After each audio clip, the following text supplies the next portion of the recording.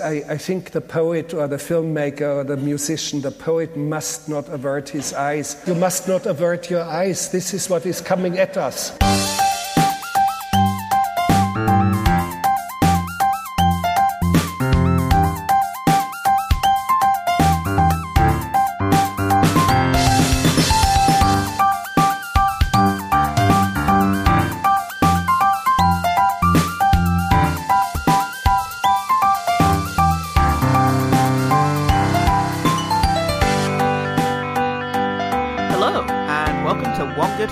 Podcast that won't stop moving to the funky, funky beat. I'm Paul Salt. I'm Paul Goodman. But we Pauls are a couple of people short of a 90s Brit dance pop combo. So our manager contrived a meeting between us and the good folks at You Know What I Like podcast. Hi guys, please introduce yourselves and your podcast. Hi, I'm Mark. Oh, hi, I'm Sophie. Sorry, I got too overexcited. I went for it. You're just like, yes, us, yeah.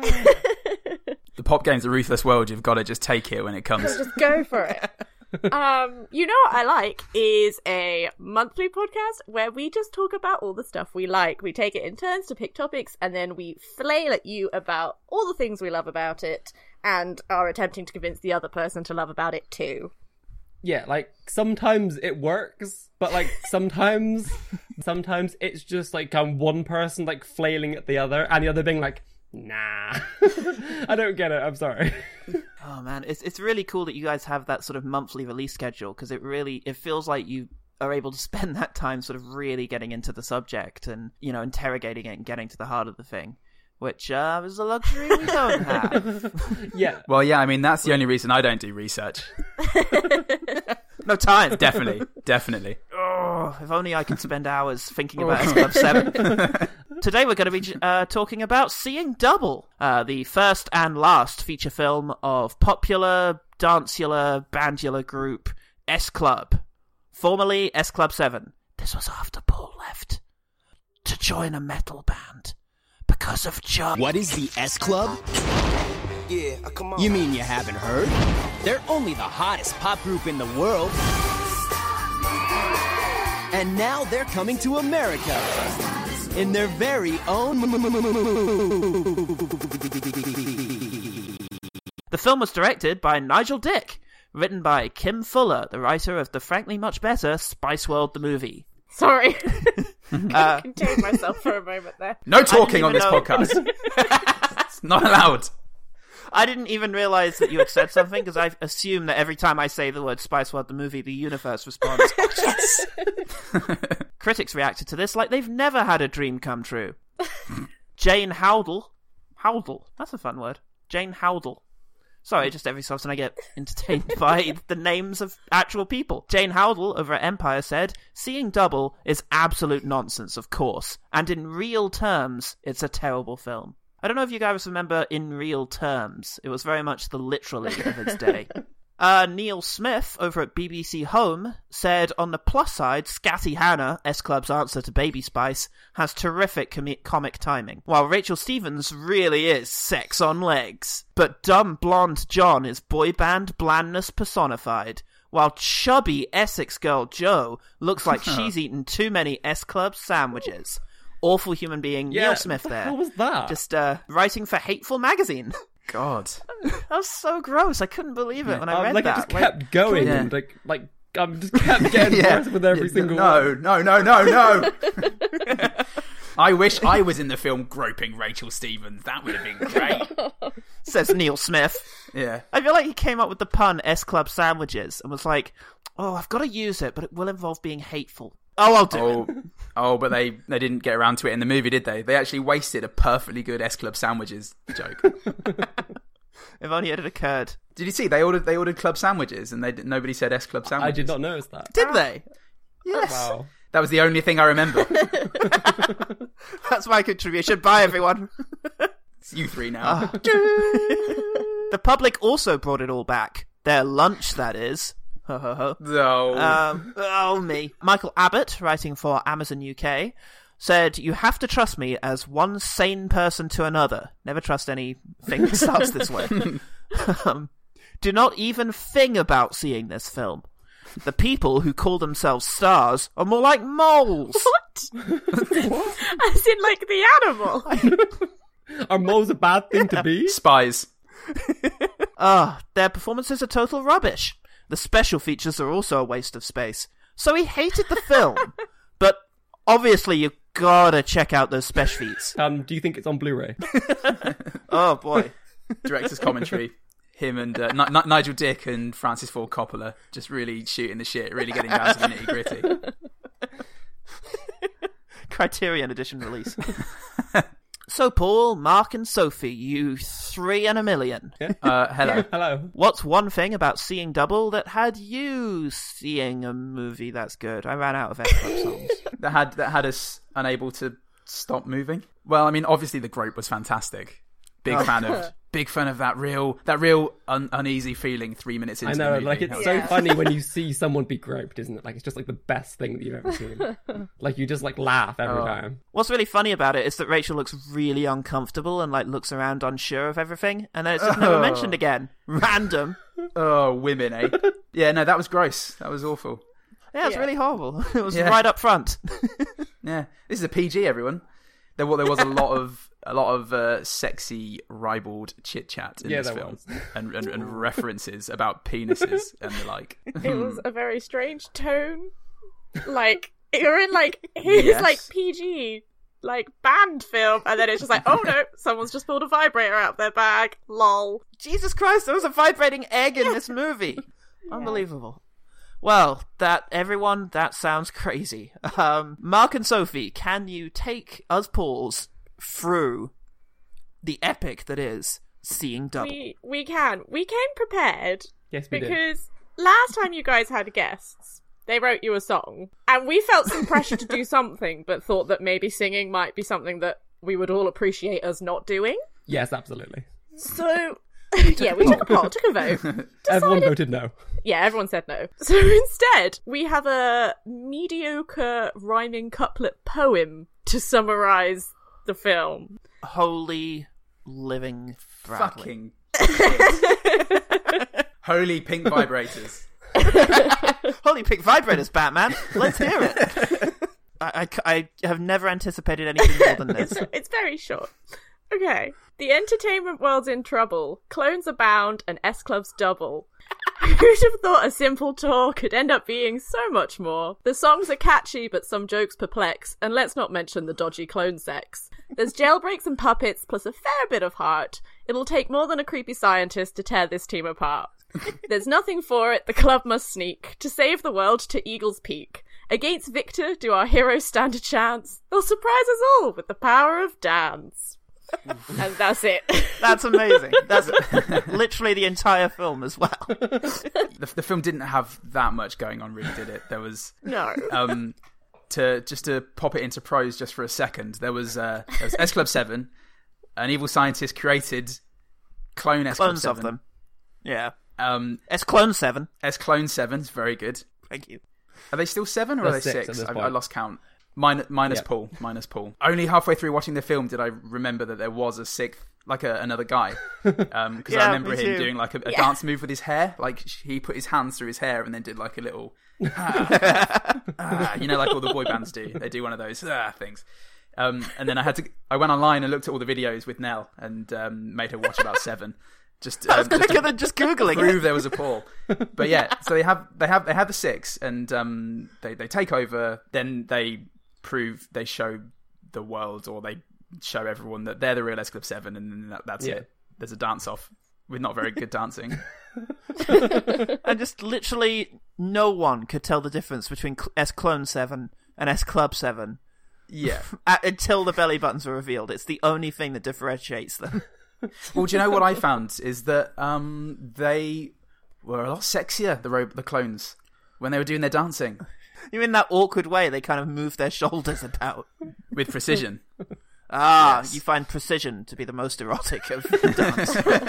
Like, but what was weird though is that they kept like making it clear that these clones were very, very childish in their mindset and their worldview. Yeah. And then being like, but they're sexy too, right? And I'm a bit just like, not really. I recently watched something about this trope that the guy over at Pop Culture Detective is trying to coin the term, born sexy yesterday. Oh, yeah. And it's this really weird thing, the idea that, you see it in things like Tron or Fifth Element. It's this idea that it's a new being who doesn't understand how sexy they are, and that it's not appropriate to get naked and stuff, and men all gawk over them and sort of think it's great, because for some reason men like naivety. And the idea of Rachel Stevens just hopping in the shower with you, not realizing what's going on, is erotic. I know. What were you doing? A small shower, but we can all fit. All right, well then, you wash my back, and then Rachel, I'll wash your back, and after that, we can turn around and do the same again. It's very weird. Yeah. It's very weird, and there's a constant need to sexualize. First of all, to sexualize a bunch of clones who don't know any better, which is creepy. Secondly, a need to sexualize S Club 7, which feels weird. Fortunately, all of that sexiness stopped the second that another man got in the shower. I know. Oh, Bradley God. and Bradley was rightly, justly disgusted. He was freaked Can out you of his imagine? fucking mind. Great. Now pass me the loofah. Oh, what are you doing? You want to get out? What are you doing in here, man? Ah, that's sick, man. Yeah, it just made for some really horrible extremes, didn't it? Yeah, I was also really horrified to see that Bradley, for some reason, showers with his bandana on. And his gold chain on, too. It's just, I can be expect nothing naked, less. but can't lose my bling. Oh, Bradley in his sweaty do-rag. That was the through line of this. It's just that Bradley is so desperately overcompensating in terms. He's really insecure, He's got issues with masculinity and stuff his dad told him, and so he's putting up this front throughout the whole thing. It was very nuanced. I don't know if you noticed, but in the end credits, as it's panning out, as Rachel Stevens is apparently talking to Gareth Gates, I really didn't recognize former pop idol star or pop star idol, I don't know which one it is, Gareth Gates. I just thought she was talking to some guy, and I was like, that's a weird It's ending. this Joker. Rachel just got off with someone. Okay, great. I do really like when films are this time capsule of of the context of a famous person, but don't say who they are. So when you watch it 20 years later, you're like, I don't know who that is. Like when anyone goes to see Sex Lies of the Potato Men and Adrian Charles shows up, and that includes 5 minutes after the film was made. People are like, what? What was that? The message was a little strange, because is it like a satire on pop manufactured bands? The fact that the band members are literally manufactured? Is this a sort of meta commentary on that? I don't know. I don't think it's that wanna clever. I don't know. I want to give Spice World lady, as she's known in the ghettos. What's her name? I want to give Kim Fuller the benefit of the doubt, because in writing Spice World, she wrote a genuinely subversive and weird film. Mm-hmm. So I want to say maybe she did intend. Maybe. Or maybe the director didn't spot it and just put loads of crap sex jokes in.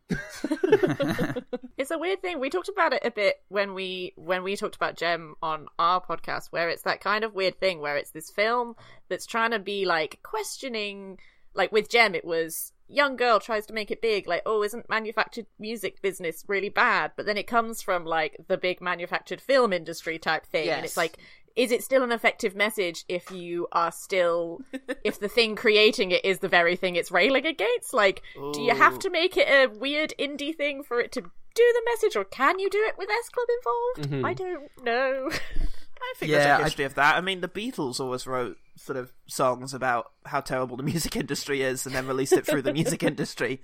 I think there's an avenue for that in which you can be you have to affect a sort of sardonic self-loathing in which you can indulge in the thing, but also be too cool for it.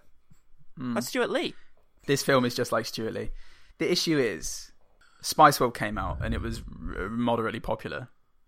That's the issue. So that they wanted another film. They wanted another film that was like Spice World, and it had the same sort of irreverent look at this band with all these silly over the top personalities and a crazy story to get embroiled in.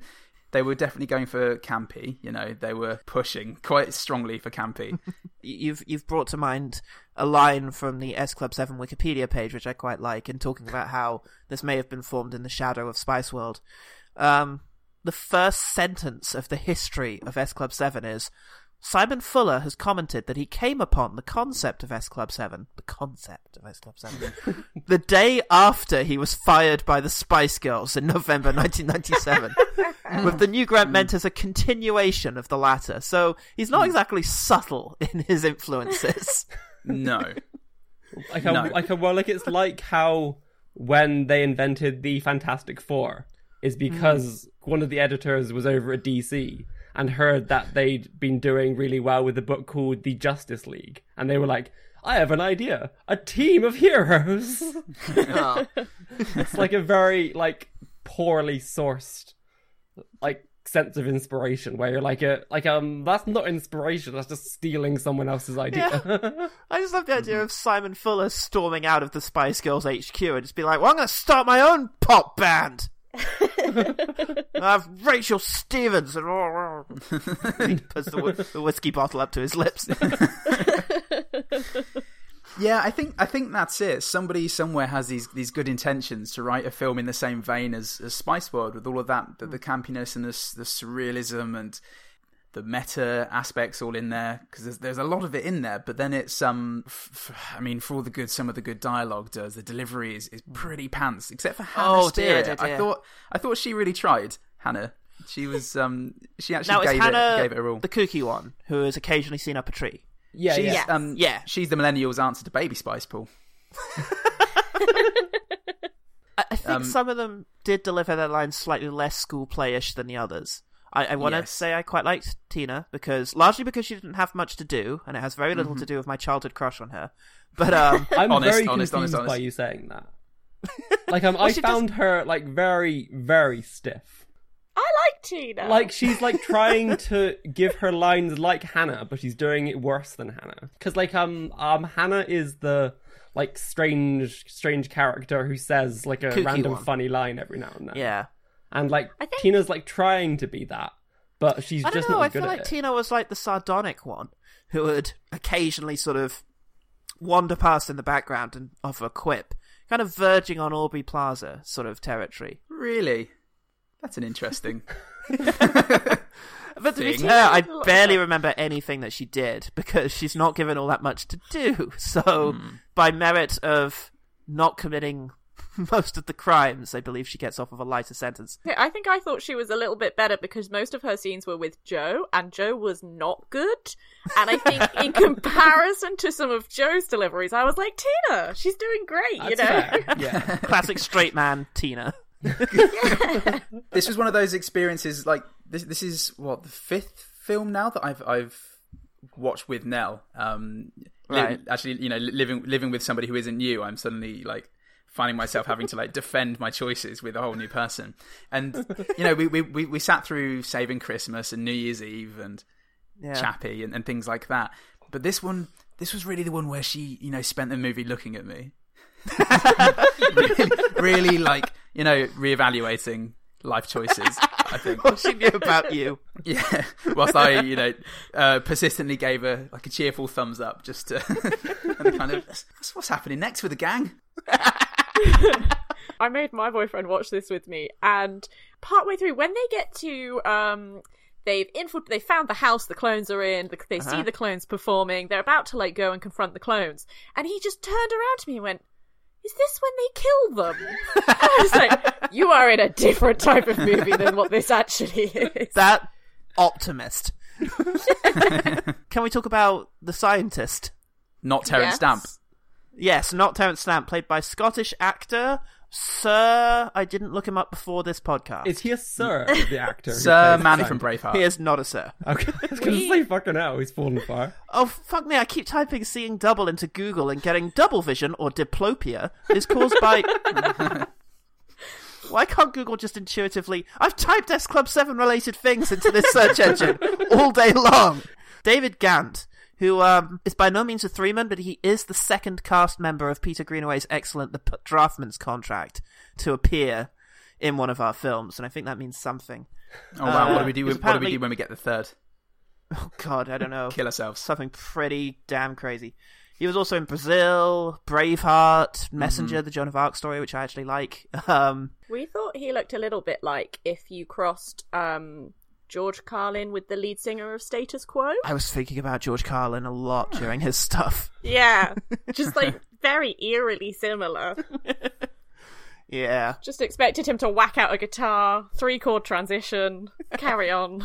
When he first like pulls up, like at the very beginning, and he's like walking along like singing S Club Party, I think it is at the time. Yeah. And I'm like, he is very me good. in the future. Like I am like seeing myself in the future. I've got a cave and a mountain. I'm gonna clone them. Probably You can find pop stars' underwear online. Yeah. You're ready. There were so many moments in this film where I felt like, what was the audience reaction meant to be? And I feel like maybe some of this was thrown in for the boys who either were dragged along or were too self-conscious to admit why they really came, which is to see the dance numbers. Consequently, moments where one of them, I forget who, says something like, "Oh, if I'd known that you could buy our underwear online, I wouldn't have worn any." And I just expect like the boys to be going, "Well, hey!" Yeah. You know, that's a popular 9-year-old saying. Oh, there were a few jokes for the dads, wasn't there? Yeah, the vibrating This one's egg. for the dads, everyone. Oh, here's a scene framed around Hannah's ass. It's for the dads. Aren't you glad you brought your kids? Do you think Zack Snyder was watching this and this like has framed his entire worldview? Yeah, I S see, Club's to I blame see. for everything that happened. The world revolves around the ass. I'm just picturing now Zack Snyder like standing in the middle of a really grim set, sort of chiseling away at the bat suits, humming to himself, "There ain't no party like but like begrudgingly almost. There ain't no party like an S Club party. I did find the scientists singing of what was it? Was it S Club Party? I think it might have been. No, it was Right, I the, found Don't Stop Moving, sorry. It was the Don't Stop Moving. Moving to a funky beat. I did find that kind of haunting. Don't stop moving to the funky, funky beat.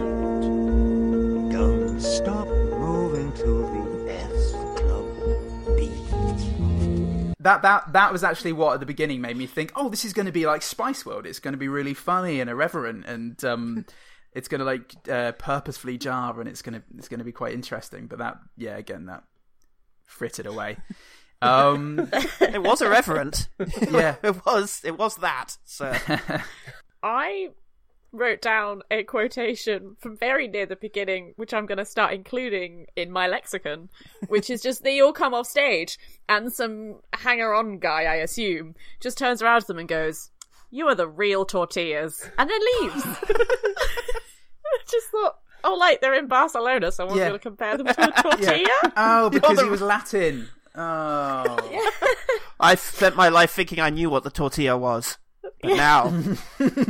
I also imagined an entirely different romantic subplot to the film, just because, like, while I was watching it, my brain was like, let's just come up with something else. Because there's the scene where, like, you know, they, like, the clones, once they've decided that the clones are not the enemy, they're like, let's take them out, let's show them a fun time, let's go to the park. And Bradley takes John to the beach, and then we have a lovely moment of product placement where they drink Pepsi, and John has to learn not to shake the Pepsi too much or he'll get covered in Pepsi. And I just imagined an entirely different film whereby Bradley and John, it's the start of their, like, touching love affair, and, like, you know, like, that's the moment that gets Bradley to stop feeling like he has to live up to this masculine ideal and he can just be who he is. And then they, like, frolic around on the beach and just, you know, like, something beautiful could happen. Well, like, that's why he reacted so strongly when John came in, because, like, he felt so right.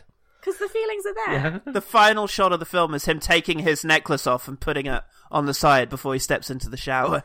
Oh man, of course. And there could have been this whole series of scenes where he's rejecting it and he's like, no, this is sick, this is gross, I don't want this. And then he's just fighting his inner demons, his, like, deeply ingrained homophobia and his, like, his own personal fears. And then he finally comes around to it, and they have this beautiful moment on the beach where John is kind of, he is cut in such a way that when he's shaking the Pepsi can and it's all spurting over him, it is unfortunately a bit weird, isn't it? But then after that, then they have this, like, beautiful denouement where they deflower each other on the sunsetted beach.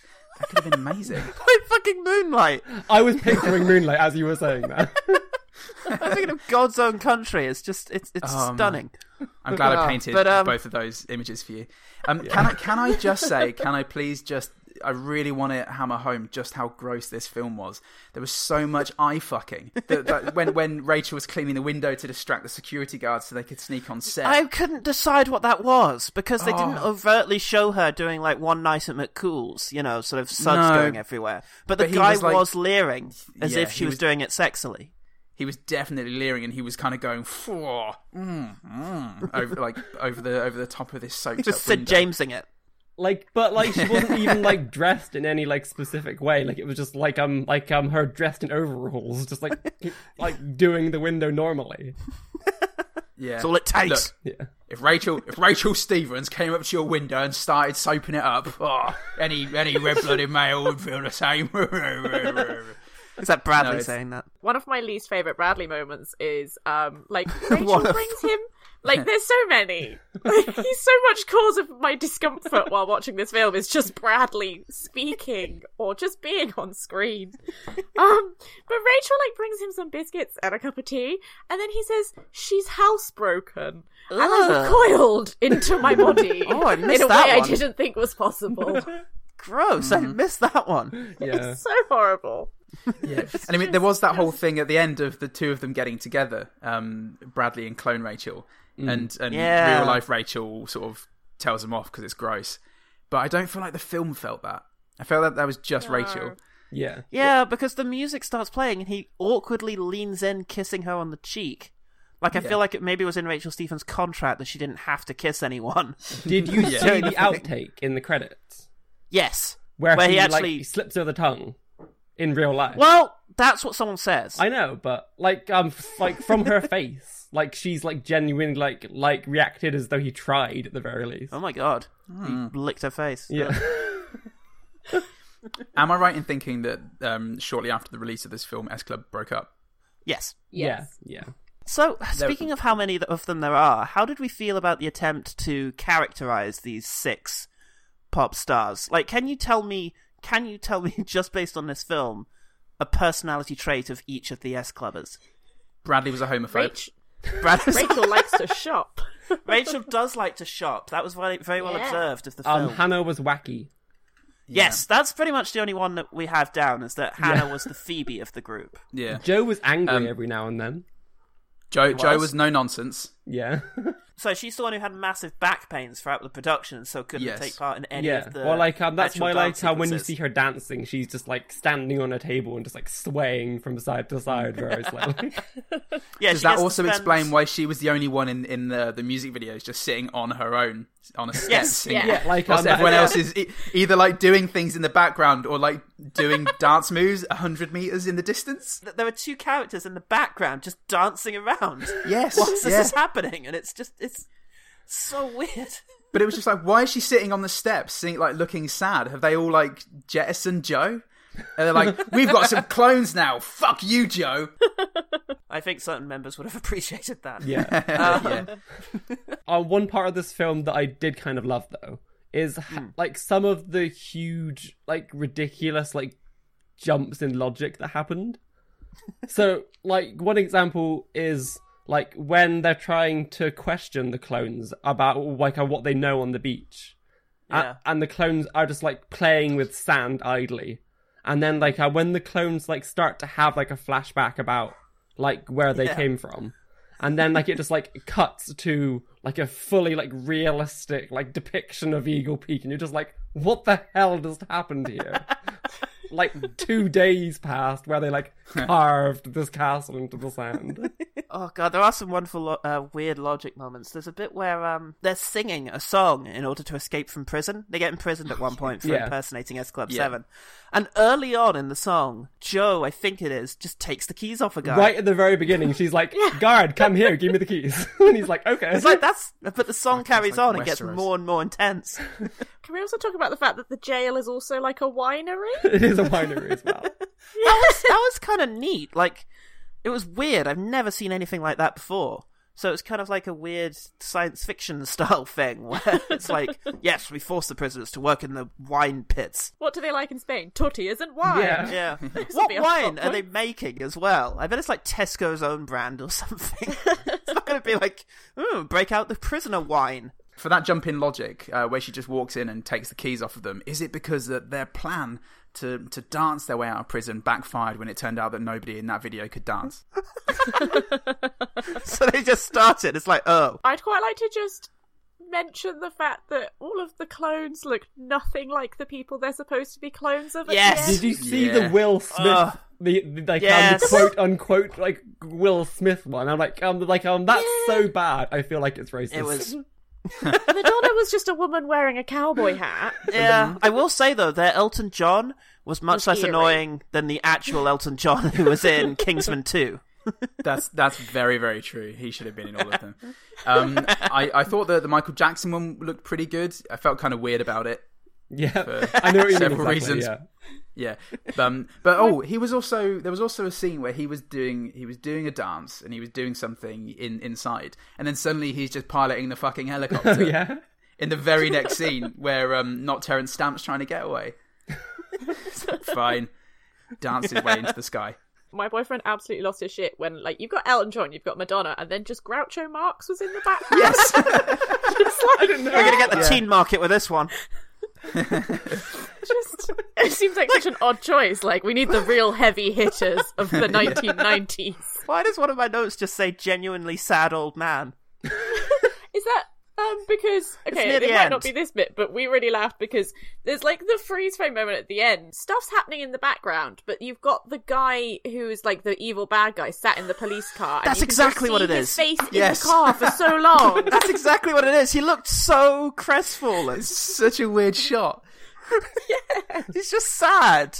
How else will we know where he is? We just see the dreams of a clone S Club 7 falling from his eyes. It could have gone all so differently.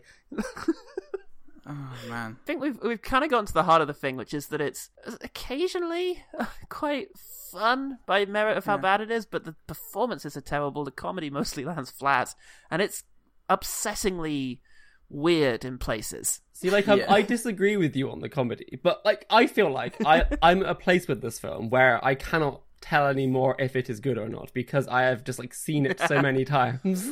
Right. And it's full of so much like general nostalgia for me that I've lost all sense of scale and like I mean quality of this film. I can clear it up for you that it's not a good film. Okay, thank you.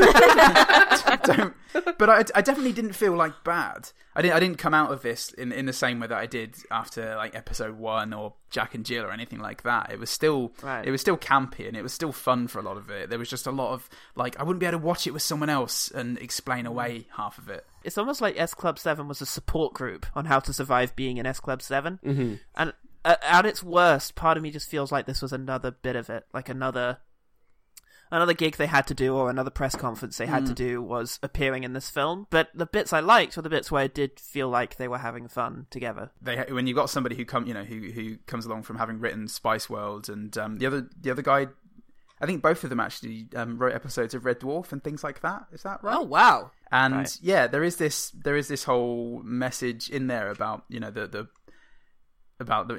clones and being allowed to be their real selves, and the fact that maybe the cool, collected, sexy band is the persona, and they're just goofy and all of this. But then it is just, I feel like it was written and then rewritten by someone else, and this person hasn't been credited with the rewrite, because it's a good idea and a message in there that was just buried deep in eye fucking. So yeah. This was my second watching. I'm sorry. So I watched it the first time with Mark, and lots of alcohol was involved, which really helped the experience quite a lot. Alcohol. Hang on, let me just write that. Yeah. That was what it said on the box. Blackout memory first. I had mixed feelings, because every time I felt like I was in a moment where I was like, oh, actually, like, maybe it's not that bad, there was just another really inappropriate joke, which just like jarred me out of it again. Yeah. It was quite fun watching it. I watched it with my boyfriend and made him watch it with me. I couldn't. And I tried. It was and I quite couldn't. fun. Well, it was quite fun because he was just so perplexed by everything that was happening that it made it somehow more enjoyable because I wasn't just focusing on the film. Because you could just turn around and be like, what is going on? And that was quite useful in making it a more enjoyable experience.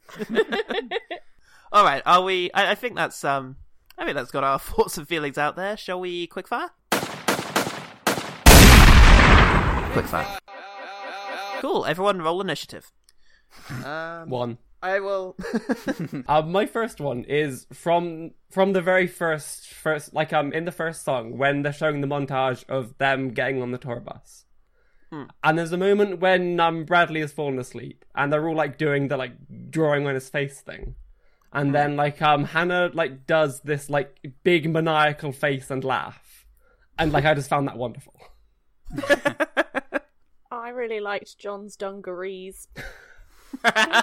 We all like John's dungarees. I thought he wore them great. Carried it Real well. confidence. I really liked the color schemes that they gave the fake clone band. Like I liked that like everyone had their own color, and Yeah, the beds. and they had like ties or like pajamas or the beds or everything, but they each had their own unique color.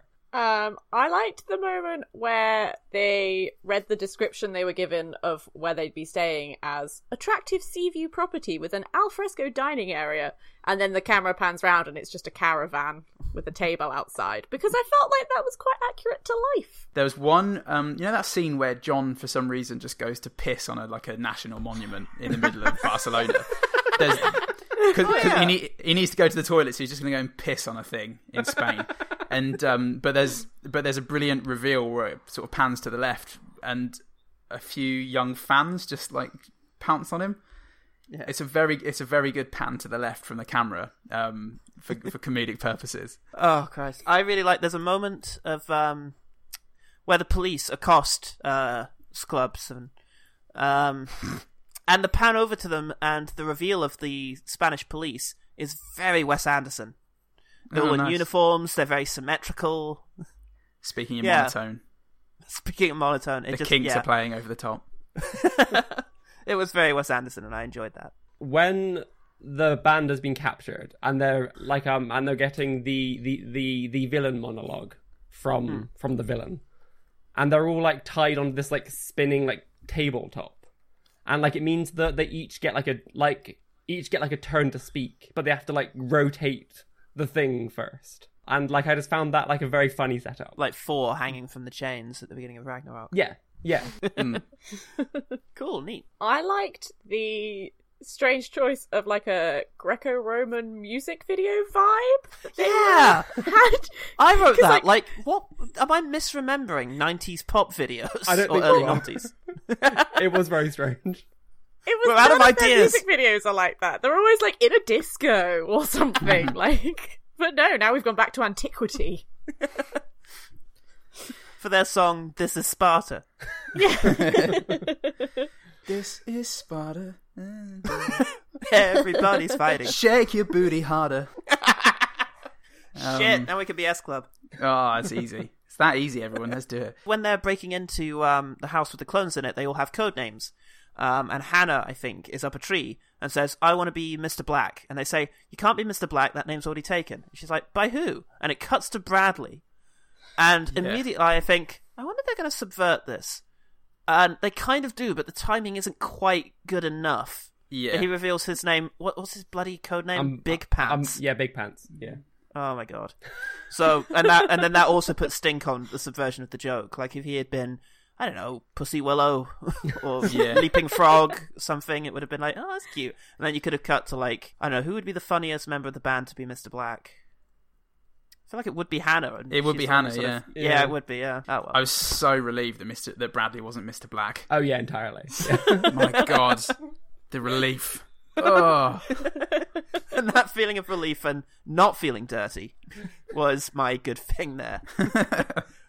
In that same scene, actually, because like Hannah's got this like dog hand puppet who she like randomly like waves in the face of people, like yes, in the first half of the film, and then she uses it to like tell this like kids story with like a second hand puppet, and she calls them like Mr. Walker and Rafferty, and she's like telling this like really like banal story about how the dogs like went to the beach. And, like, it's, like, enough of a distraction for these dogs, like, these guard dogs. The rest of the band can sneak in. And, like, it's just, like, a very, like, simple, charming scene. When they're in the park, I just found it funny that Hannah and Rachel just, like, walk up to a random woman who's cycling through the park and somehow get her to dismount, and then they're just like, let's learn to ride a bike. And the random woman just stood there watching these, like, childlike adults learn to ride her own bike. I just found that funny. And like I liked at the end when one of them gets like mad at the bike and like chucks it on the ground. And you just like imagine that lady going home afterwards and being like, something really fucking weird happened to me today. Like you're not gonna S Club 7 again. Yeah. That bike cost me £1,000. I need it for my job as a cyclist. A cycle doctor. Actually, from that, I mean, I quite like Hannah in this film and her delivery. She's really going for it, but particularly the scene during that wonderful music video when she's attempting the various stages of a hot dog, I thought was really sweet. And she's like just cocktail squirting ketchup all over it, and her face like looks like an English football hooligan. She's kind of going way with her tongue out, and then she's like failing to eat the hot dog. I like the fact she actually took a bite out of the hot dog. I imagine that they would sort of have it get, within an inch of her face and then cut to reveal the fact that, the actress was not going to eat this hot dog. But she actually did. She took a bite of it. Sporting. I also like the following scene where they're lying around with like horrendous stomachache. Oh, that's when they reveal the nature of their existence to them. So they're all going to have a stomachache. Oh, you lot. You're not real. You've been made up. You're clones. Get over it. Ow. When they're interrogating the clones to find out information, really lovely detail and classic Tina. Tina is in the background using something to reflect light into the clones' eyes. And it's not addressed, and I love things that aren't addressed because they're few and far between in this film. Yeah. But yeah, she's just like shining a light in their eyes in a classic interrogation technique. When the band get like arrested in the winery jail, and are trying to convince the prison guard that they're the real band, and he just keeps calling them the S Club, and like I just found that really funny for some reason. Like, it's just like an old person being like, the S Club? Yes, I know the S Club. Yeah, it's like the N-dubs, isn't it? Yes. Yeah. I just quite liked Tina's like the first one to guess that they're clones, and her immediate thought is just, let's take them clubbing. And I just, priorities, Shopping trip. Yeah, like, oh, someone's made a clone of me. I guess we'll hit the club. We must show them this world, this beautiful world. This is an ecstasy pill. Come on, guys. Chase your bliss. This was the second film You Know What I Like recommended that broke the fucking speakers that I was watching the film on. Oh, really? Why? Well, you know how Gem and the Holograms really just wrecked your subwoofer? Yes, for some reason. I can't say why, but Gem and the Holograms really messed up my surround sound system. What, as in like permanently? No. It just has so much bass that like the whole room was creaking and cracking and we were swaying from side to side like a cartoon. Yeah. This is dodgy territory for me. During one of the gross shower jokes, I did kind of like, and it was that they were some of the clones were showering. I think it's after the gay panic moment with Bradley, and very subtly, Tina just sort of peeks over the top of the wall. Like, I don't know why this was okay for me, but with so much leching going on, I guess maybe I was happy that for once it was a woman doing the leching. But just the idea that Tina would come and just have a little peek. It didn't feel like it was for sexual reasons as the thing. Like, maybe she was just curious about clone anatomy. Yes. Like, I don't know. It's just, I found it charming that she just had a little peek. And she just peeked over from the background. Just enough so you could tell it was Tina. Nice. I assume it was Tina. Could have just been some rando. It's Gareth Gates. He found his way there somehow. Yeah. He secreted his way on scene. Get out of here, Gareth. No. You know, like in Monsters, Inc., there's that one who's like, always watching. But like that, but Gareth Gates, just everywhere. Slivers down for the walls. So now, like, he's the slug, just... Yeah. Just look in the corner. There's Gareth Gates. I'm a fucking slug. He shine a light in his eyes and he scampers off. There's a line when they're trying to make their final plan to, like, get into the big castle. And they're speaking to the clones of the band, like trying to work out if they bring them or not. And they're trying to convince Bradley that they can come. And they're like trying to list off like all these reasons. To sum up, we're angry, we want revenge, we're not afraid, and we can kill if necessary. I have that too. Yeah. I'm entirely out. Okay. I've got nothing, I'm sorry. The indoctrination scene was fun, where they watched a Clockwork Orange style video in order to tell them, and it felt weirdly like the sort of routine that the S Club members would have to go through by the end of their career, of just, you are Rachel, you enjoy shopping. Yeah. Yes, I am Rachel. At the very beginning, like in that talk with the press, where the press are like saying all of these like really strange things, and the band are like sassing back. Yeah. And like you get the like stereotypical like question that like always gets asked to the women. How many of you girls have had implants? Me. I had a cactus once, but I watered it too much, and it died. That's very good. I liked Suzanne the ninja. Oh God! We have liked her latex jumpsuit. We have not mentioned Suzanne the ninja Suzanne whatsoever. The ninja. Like, I thought she was going to be so much a bigger part of it than what she actually turned out to be. Okay, there was when there were three of the normies. They infiltrate the clone S-Clone 7, and they're trying to get them to. They're saying like, you know, when do you hang out? When do you have time to just chill out and shoot the breeze and all of this? And they're like, oh, we don't. We just work and we sing and we practice and we do this 7 days a week, 24 hours a day. And then clone Tina she claps and goes, great hang, and then it's the end of the scene. And it was that was when Tina really shone for me. That was easily her best line and performance, and I think it was because she was fully realised as like a Hannah. A clone Hannah clone. I feel like we have gained some appreciation of Tina during the quickfire, but not enough for my liking. And we are going to fucking stay here until everyone says one nice thing about Tina. Go. That was the one good thing about Tina. Oh man, the segue into Never Had a Dream Come True really made me laugh. I'm going to check the beach. Oh, I've never been to the ocean. All right, well, come with me.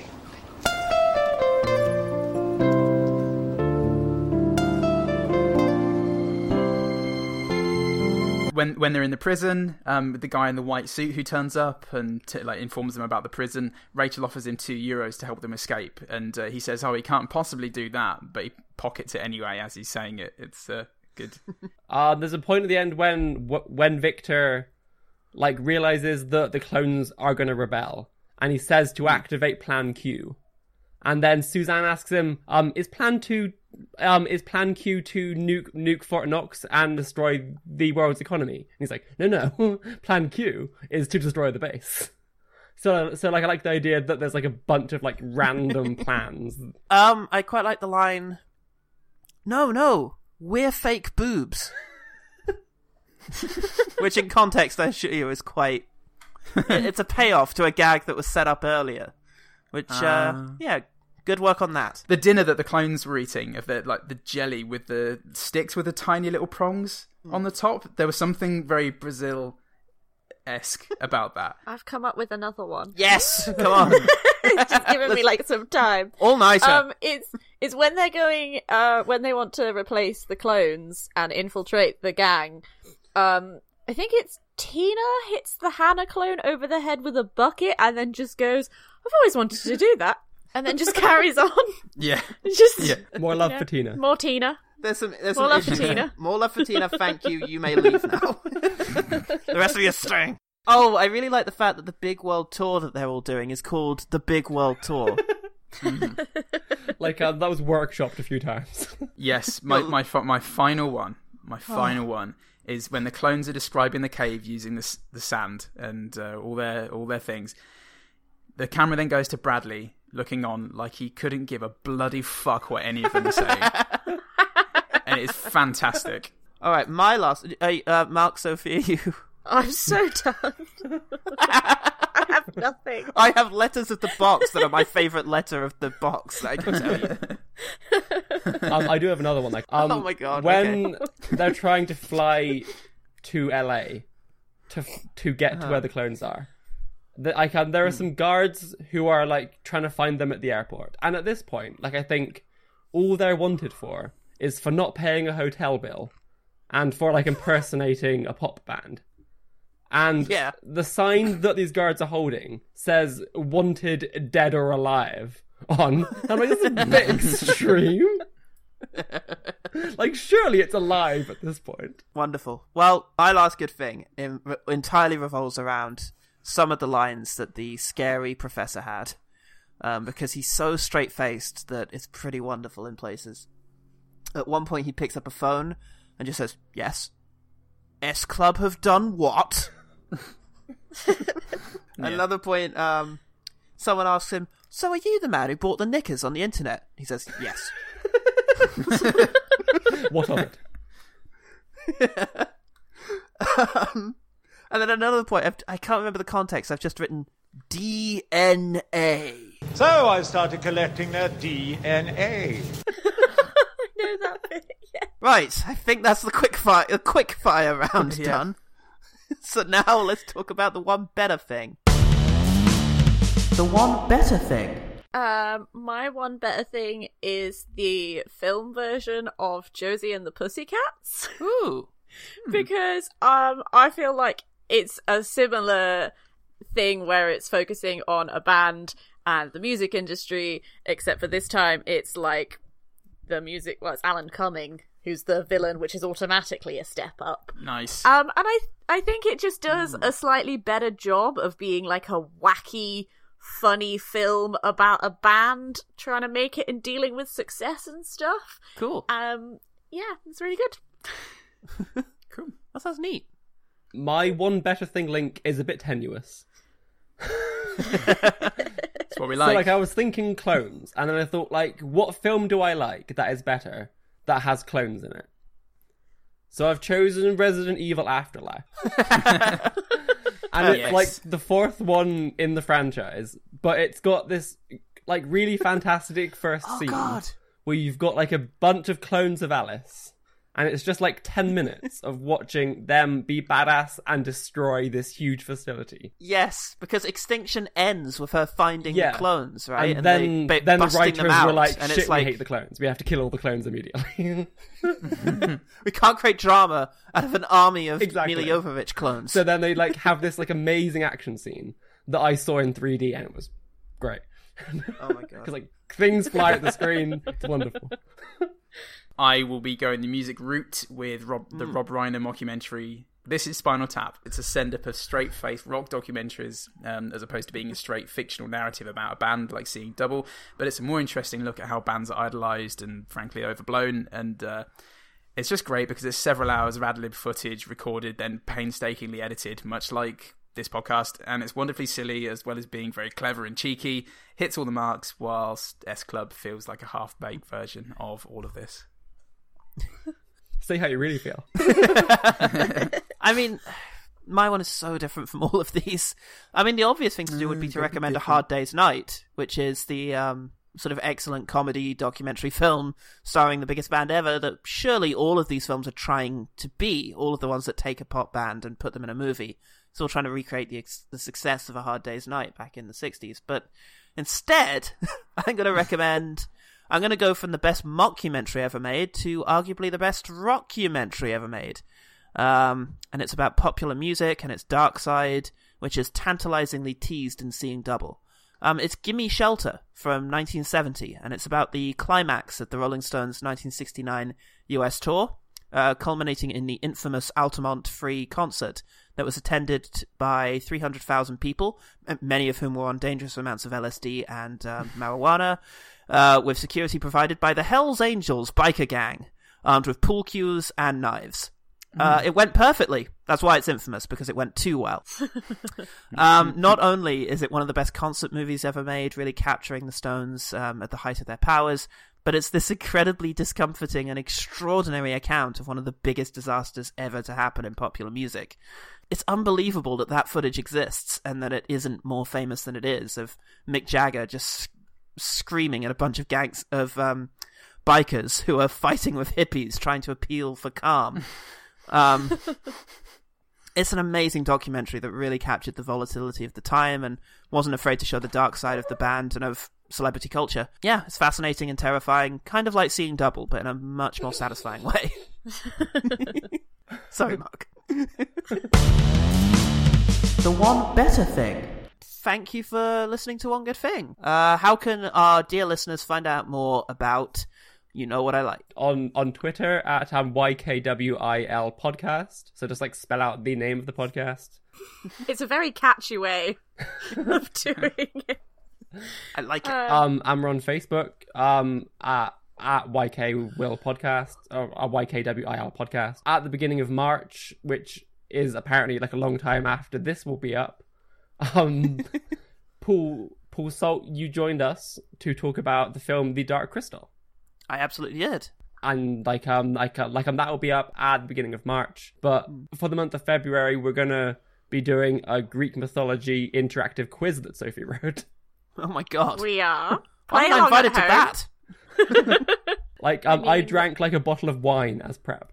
I couldn't do any prep for it. So I drank a bottle of wine. That's how Aristotle prepared for everything. Yeah, you're just getting in the zone. That's how Paul Catamol prepared for everything as well. That's why they're not together anymore. That's why he's ended up auctioning off his Brit Award. Yeah, twice. Twice. Why did he buy it the first time? I read an article saying that he was so pleased with how the first one sold that he put another one up. Oh my god, How many does he have? How many Brit Awards did we as a nation? It didn't reach the price he wanted, so he took it down. Oh. Maybe it's all a lie. Maybe he didn't win a Brit Award. Someone's Googling it. Like, wait a minute. Listeners, you must go listen to You Know What I Like podcast because it's really fun. And thank you. Yeah, you guys are just a lot of fun to listen to. Yeah, same to you. Paul, how can our listeners find out about the rubbish old podcasts that they've already listened to? The usual ways. Google Twitter, it. Facebook, OGT Pods, ogtpod@gmail.com. Send an email. Rate us, review us, tell us that you like us, please. We spread live the on word. validation. Yeah, we literally subsist on the kind words of others. How? Find out next week. We'll reveal the secret of our longevity. Our shaman ways. I'm Paul Salt. I'm Paul Goodman. I'm Mark. I'm Sophie. And remember, the one good thing about seeing double is the inexplicably and exhaustingly long list of good things that we managed to find about it. Is it not Tina? And also Tina.